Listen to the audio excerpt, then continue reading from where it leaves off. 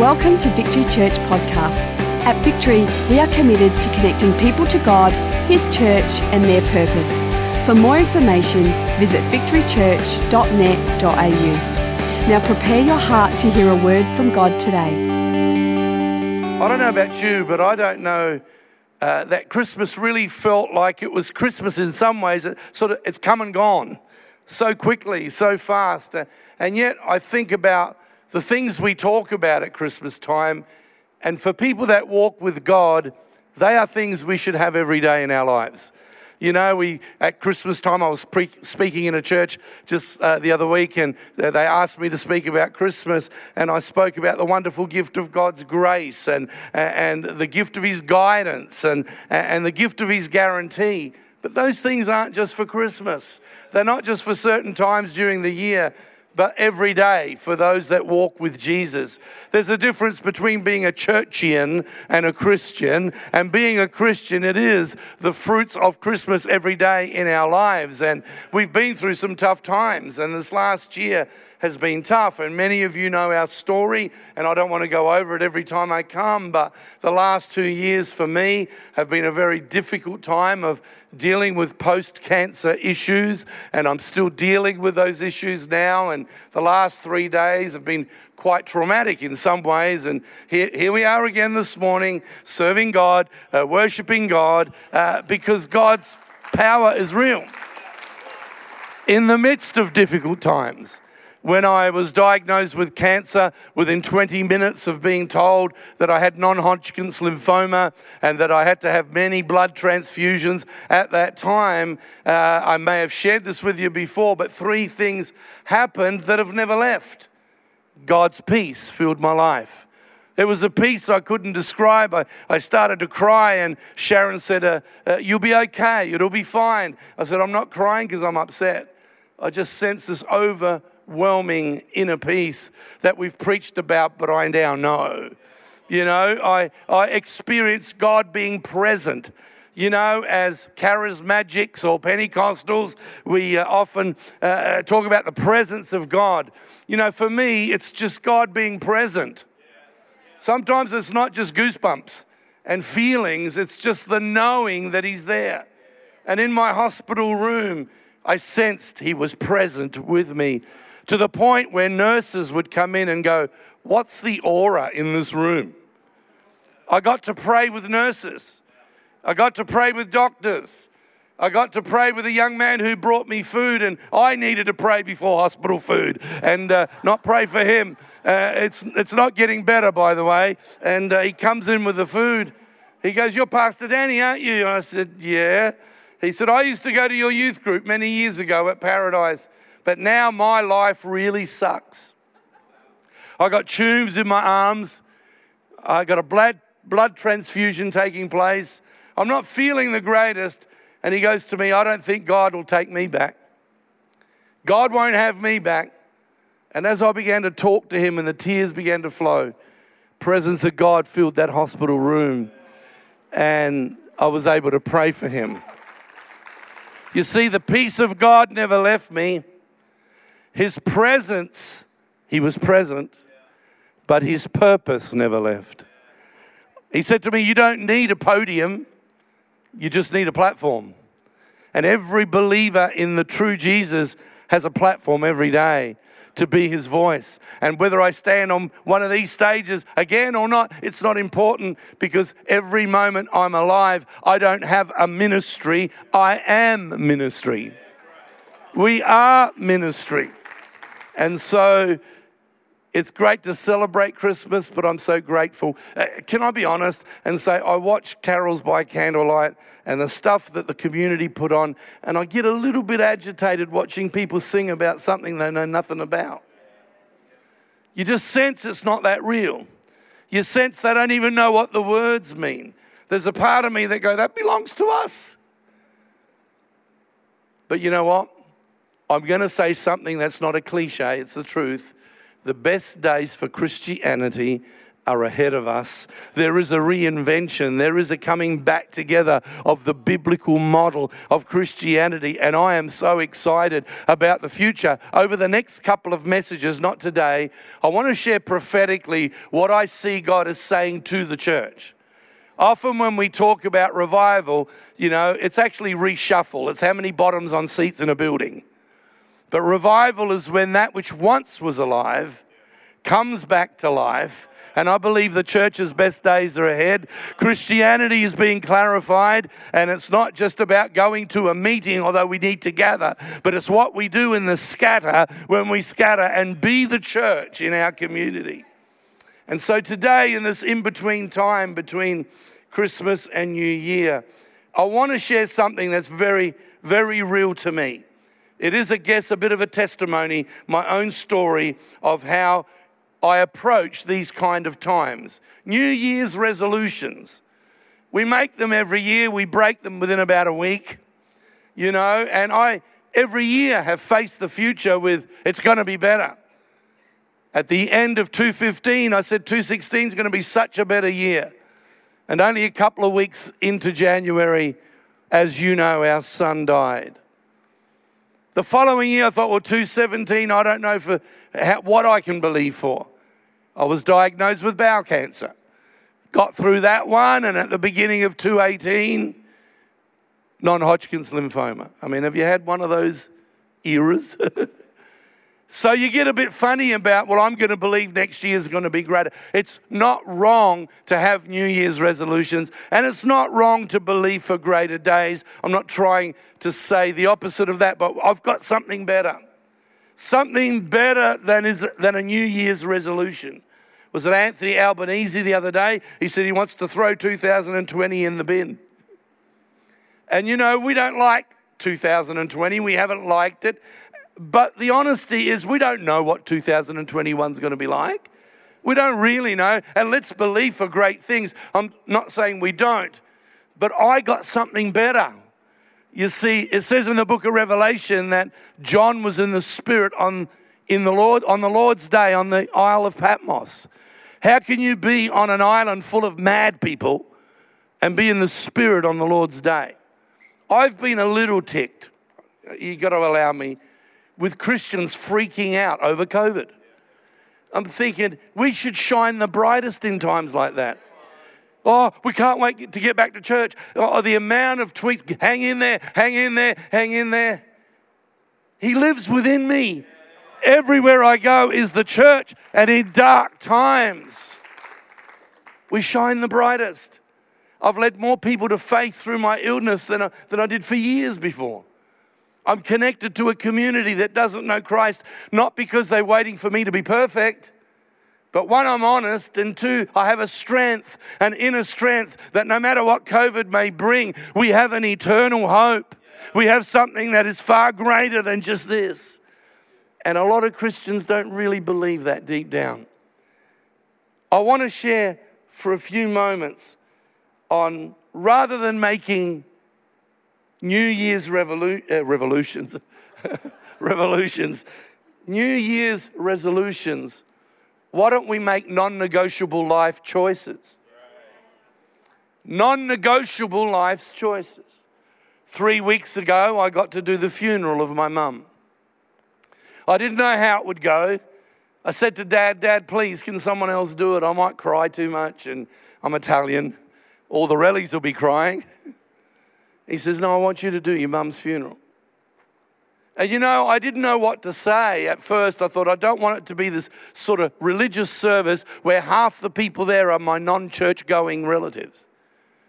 I want to share something that's true to my mum, but also very real and something that would give hope. And in my mind came the thought, she made amazing choices. My mum came to faith as a 9-year-old girl in a little town in southern Italy, where a missionary came to this small town called Benevento in southern Italy, and the whole village, practically 3/4 of the village, came to faith. A revival broke out in this town.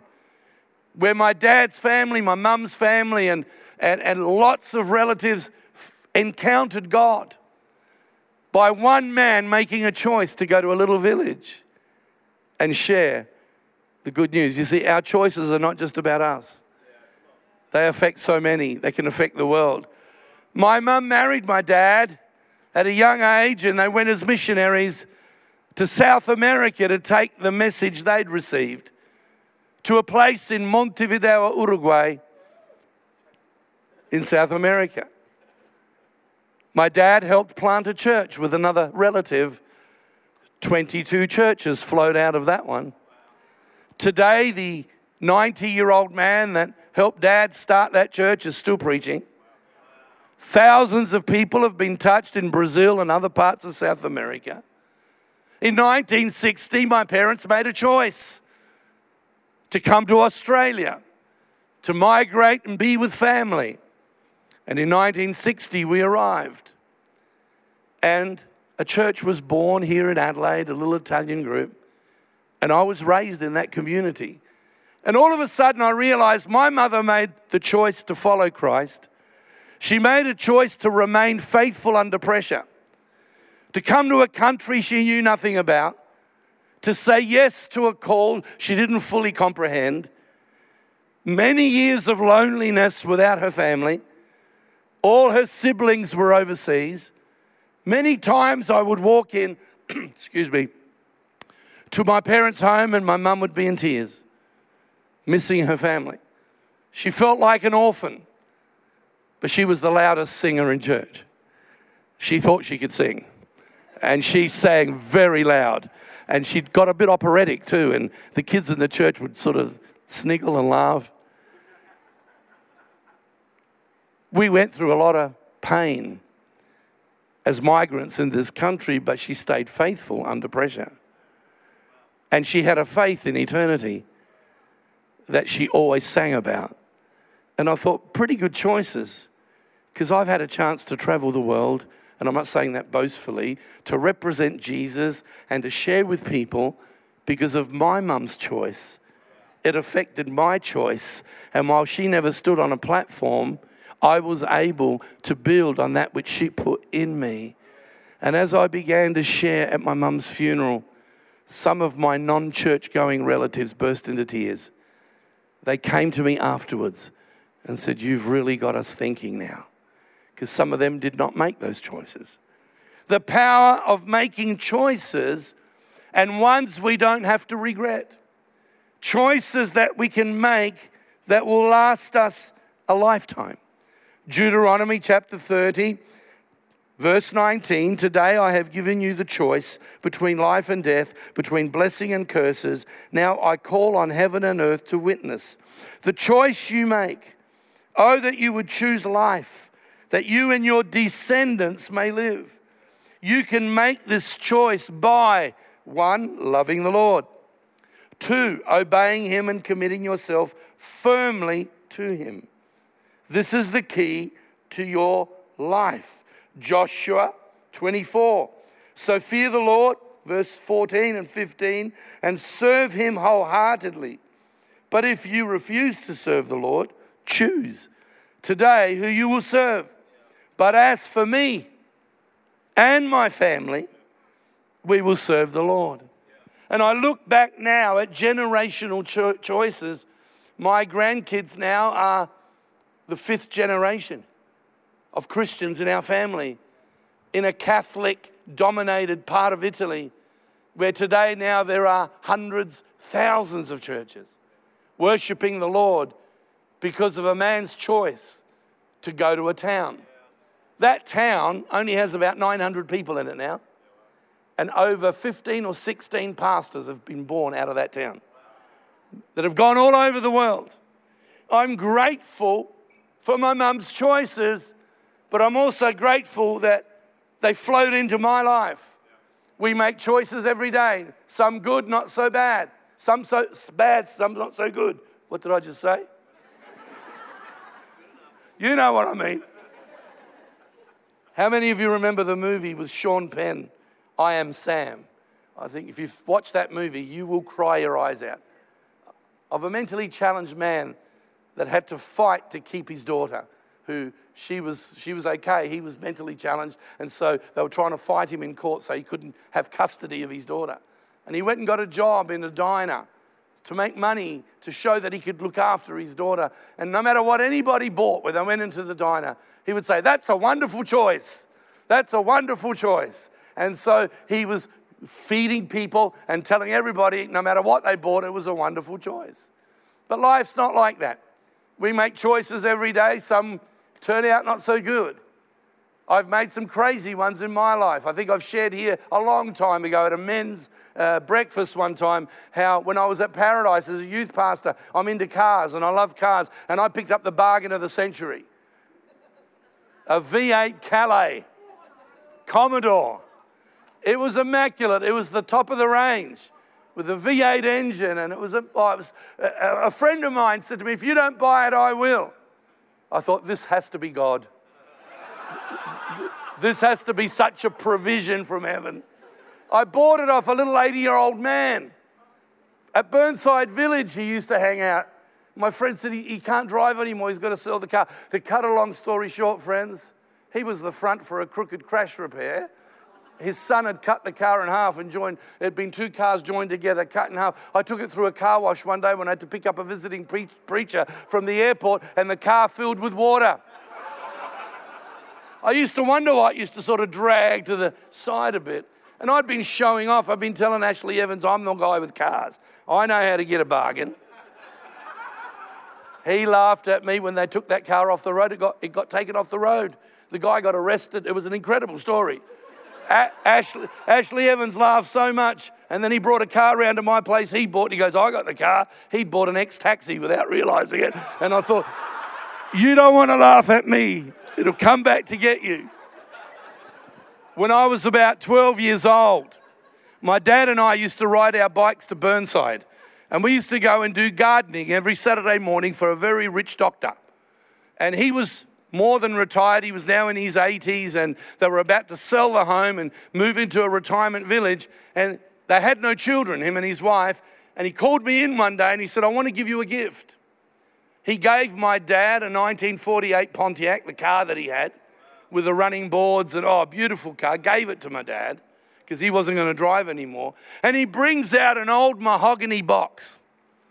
And you could smell it had the sort of like the violin, the inside of a violin case type lining on the inside. It smelled really nice. It was mahogany. I opened it up, and I didn't quite know what it was, but it was a brass microscope.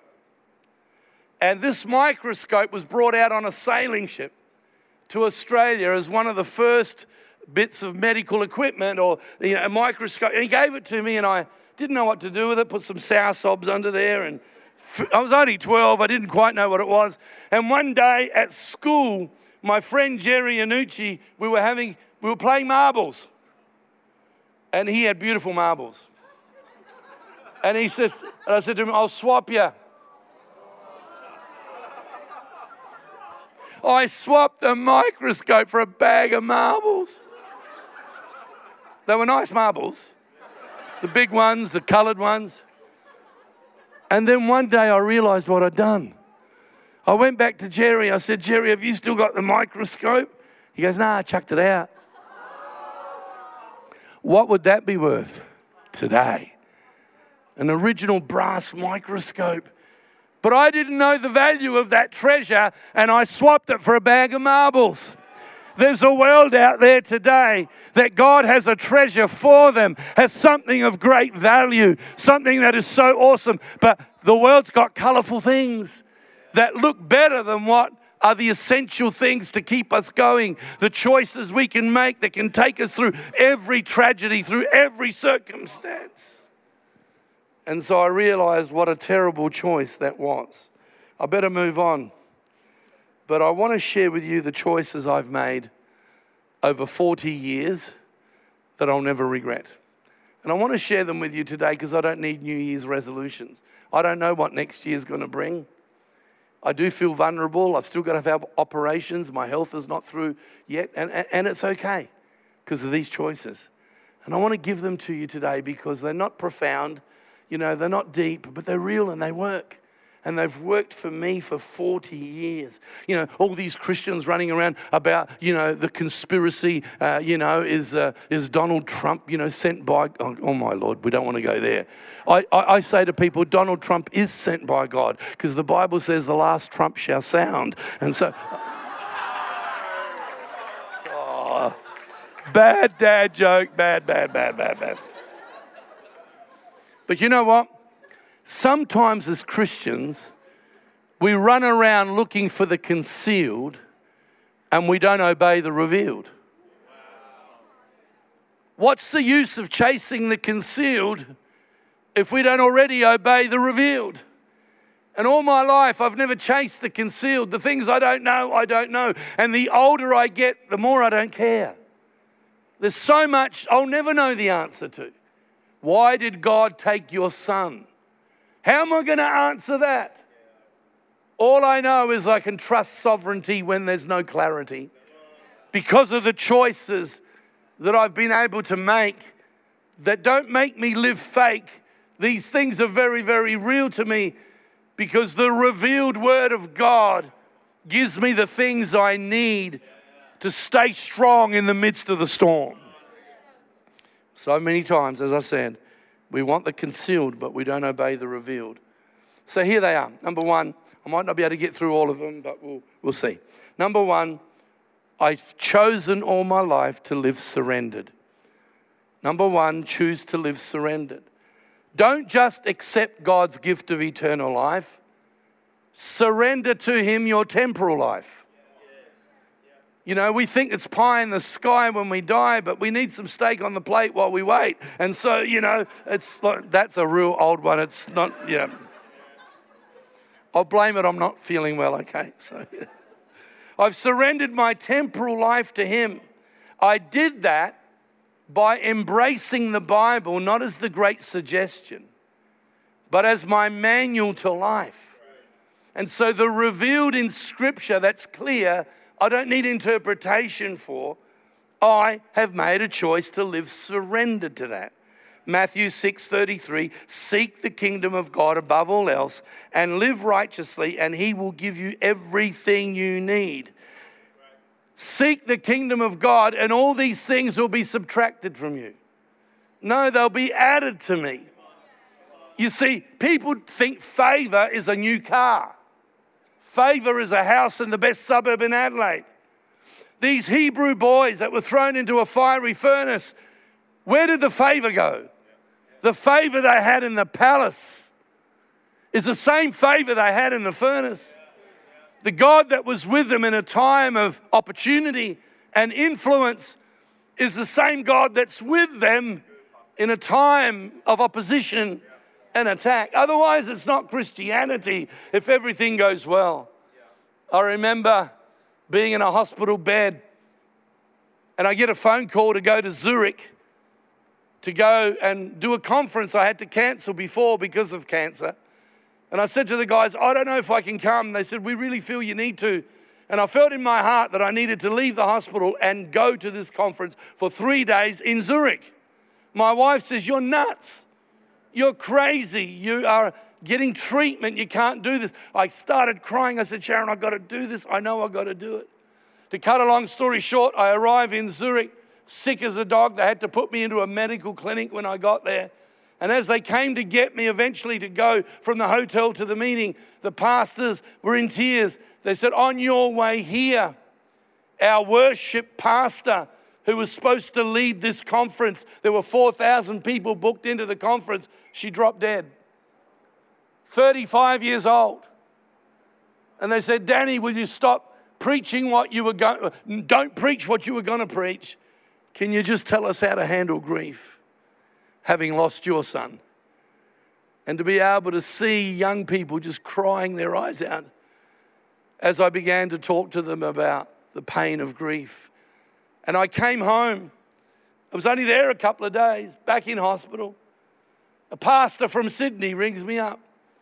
And he says to me, why didn't God heal you? So you could be there with strength. And I said, well, anybody can preach when they feel strong. It's a bit different when you don't feel like it. He says, well, it's not fair. You've had enough. You've been through enough. I said, I don't make that call. The next morning in my Bible journaling, it was Galatians where Paul says to the Galatians, I'm so glad you didn't reject me when I came to visit you because I was sick. You would have taken out your own eyes for me. Oh, Galatians, what's happened to you? Why have you changed? And I began to look at the life of the Apostle Paul, and I realized that the purpose of his life wasn't thwarted by his illness. It wasn't thwarted. I'm not preaching to stay alive. I'm not preaching so that I get another day on the planet. No, I was born with a purpose. I'm still breathing. I will fulfill that purpose. Why? Because in all things,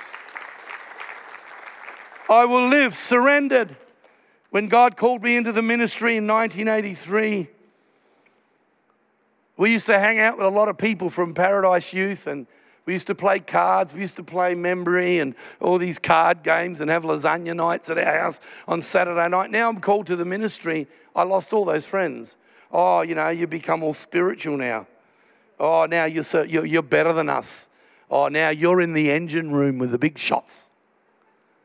I thought, no, I'm responding to a call of God. It's amazing how many people got offended. They said, you're going to be lonely. You're going to be out of touch with reality.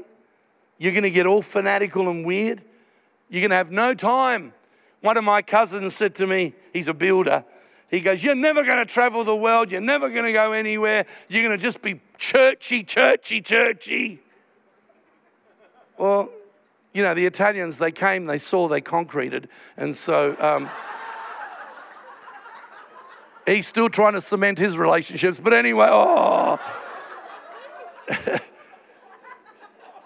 he's nearly 70. His hands are all cut and calloused because he's still bricklaying. I've been all over the world at somebody else's expense. I've eaten all kinds of foods in France, Italy, I didn't know that was going to happen. Seek ye first the kingdom of God, and you might not all go traveling around the world, but whatever it is that God wants to add to your life will be added, because it's an added life, not a subtracted life, if you live a surrendered life. Number 2, I chose many years ago to live others-oriented. I remember being offered a church in Caloundra, 5 acres of land and a brand new VN Commodore. I remember praying. I said to Sharon, do you think we should go? She goes, don't pray about it, let's just go. She was joking. I remember praying and God saying, don't you ever make a decision that's best for Danny. Only make decisions that are best for the kingdom, and I'll look after Danny. Folks, today, this is simplifying it a bit. But I think there's only 2 kinds of people in the world: givers and takers. Givers and takers. Takers can give, but it's always what it's going to cost them, because they want to take out of life. Other people give and they get embarrassed taking. My dad is the greatest giver I've ever met in my life. He really is. And when you give him something, I'm going to go home and cook lunch for him today because Mum's gone. He lives down the road. He hates taking. He's just a giver. Loves to give. And in church life, we can be takers. Don't like that program. Don't like this. They didn't talk to me. They didn't do this. I don't go to church to get, because I don't want to be disappointed. I want to go to give. I want to be a giver in life. And I made a decision years and years ago that I would choose to live others-oriented. Mental illness in people starts when they become centripetal, inward looking. It's a journey to depression. The studies are there that prove that when people just become inward looking, me, life becomes dark. Things don't go well. And I always say this morning, choose a life of living for others. I made that decision many years ago. It's helped me have a clean conscience, inner peace, a sense of fulfillment, a sense of assignment, a sense of purpose, a sense of divine favor, and so on. Number 3, choose to live strategically. Choose to live strategically. What I mean by that is don't waste your disappointments. I'm going to take every opportunity that comes my way and not waste it. I could have wasted the cancer journey. Why? Use it for God's glory. To be able to lead my friend Peter, who owned La Cucina restaurant at North Adelaide, who's passed away at 50, who knocked on my door and said, I heard you got cancer, I've got cancer, and says, Danny, teach me how to pray. And as I taught him how to pray, he sends me his prayer the following day, and they read it at his funeral. Told me that he'd never known God like this. He died, I lived. You can't work some of that stuff out. But I'm not going to try. I'm going to live strategically, and I'm going to take every opportunity, whether it's my last day or whether I've got many days, I'm going to make everything that happens to me and around me to strategically take me from stress to strategy. Moses telling God he wants to die because the people were driving him crazy. If God was Italian, he would have kissed him and gone, my darling boy, don't you worry. Everything gonna be okay. But God doesn't give Moses sympathy. He gives him strategy. And I made a decision years ago that every stress in my life, every attack, every misunderstanding, everything that can go wrong, I'm going to live strategically, and I'm going to take that opportunity, and I'm going to grow rather than groan, because that's how I am going to live, from stress to strategy. I tell you, it works. We've run out of time, but can I just do one more? Might be able to do it. I've got 10 of them, but I won't give them all today. This one's important. Live a lifestyle of forgiveness. As a young youth pastor many years ago, the Lord took me to Luke 17. One day Jesus said to his disciples, there will always be temptations to sin, but what sorrow awaits the person who does the tempting. It would be better to be thrown into the sea with a millstone hung around your neck than to cause one of these little ones to fall into sin. So watch yourselves. Another believer, if a believer sins, rebuke that person. Then if there is repentance, forgive. Even if that person wrongs you 7 times a day and each time turns again and asks forgiveness, you must forgive. And I remember I was reading this in my early years of ministry, and God gave me this pattern. He says, Danny, your actions will hurt other people and your reactions will hurt you. So live a life of forgiveness. And make sure that your actions will not hurt other people. You know, they can hurt people. So make sure they don't hurt people. And your reactions will screw you up. I was preaching in Geelong at a Baptist event. And a young girl comes to the altar call. And she looks up to me and she goes, I hate you. I said, I don't even know you. She goes, I hate you. You see, you come from that Clemsic church, that Paradise church. And my father was on staff there in the children's area. And then they changed everything and he didn't like it. And for the last 15 years, whatever, I couldn't remember the length of time, but a long time, all we got around the kitchen table was his anger towards the church, towards the AOG, towards this, towards that. She goes, I just hated listening to it. And then God got hold of my life. And I've gone to a Baptist church and I've gone to a Baptist college and I feel the call of God. But that whole rehearsal, and my dad doesn't go anywhere now and hates the church. And I just looked at her, I said, I'm really sorry. Because you see, the church he hated, they don't even know he feels that way. People have just moved on. They don't know he's carrying that pain. And what he was doing is he was messing up his own life. And friends, we live in a world, in a church world, where there's so many things that go wrong at times. But I made a choice. It's a wonderful choice that I'm going to live a lifestyle of forgiveness. Because of me, I'm selfish. I want to live with a clean conscience and a good heart. And so if people don't receive my forgiveness, that's not my problem. But I'm going to live a lifestyle of forgiveness. Living surrendered means you'll live extended. Living for others, just creates a better world, I tell you. I love living for others. We've had neighbours that I didn't know, they are very high-level doctors, and they've just shifted to a more ritzy suburb. Dropped into our house last night. We've just loved on him and loved on him and loved on him. And he just looked at me and he goes, you know, Danny, none of what I'm going through would be happening if it wasn't for the blessing of the Almighty. Didn't even know they were listening. But just loved on them, just loved on them. Live for others, live a life of forgiveness, live strategically. You know what? That doesn't have to be a New Year's resolution. That's a life choice. It's a wonderful choice. Father, today, I thank you for these awesome people. The simplicity of this message today, Lord, I pray will not bypass us, because it's not in the words of it, but it's in the action of it. I thank you for my mum today. She made some wonderful choices so I could stand here today having made great choices. I pray, Father, as people leave this room today, my prayer and our prayer is that it'll be awesome, 2021, that we'll be free from this COVID and we'll get back to some level of normality. But if not, Lord, can you help us make choices that won't make us fall apart, but choices that will carry us every day. Lord, today, I thank you for these awesome people. And as we move forward, may we have hope that the church is the answer to a broken world, in Jesus' name.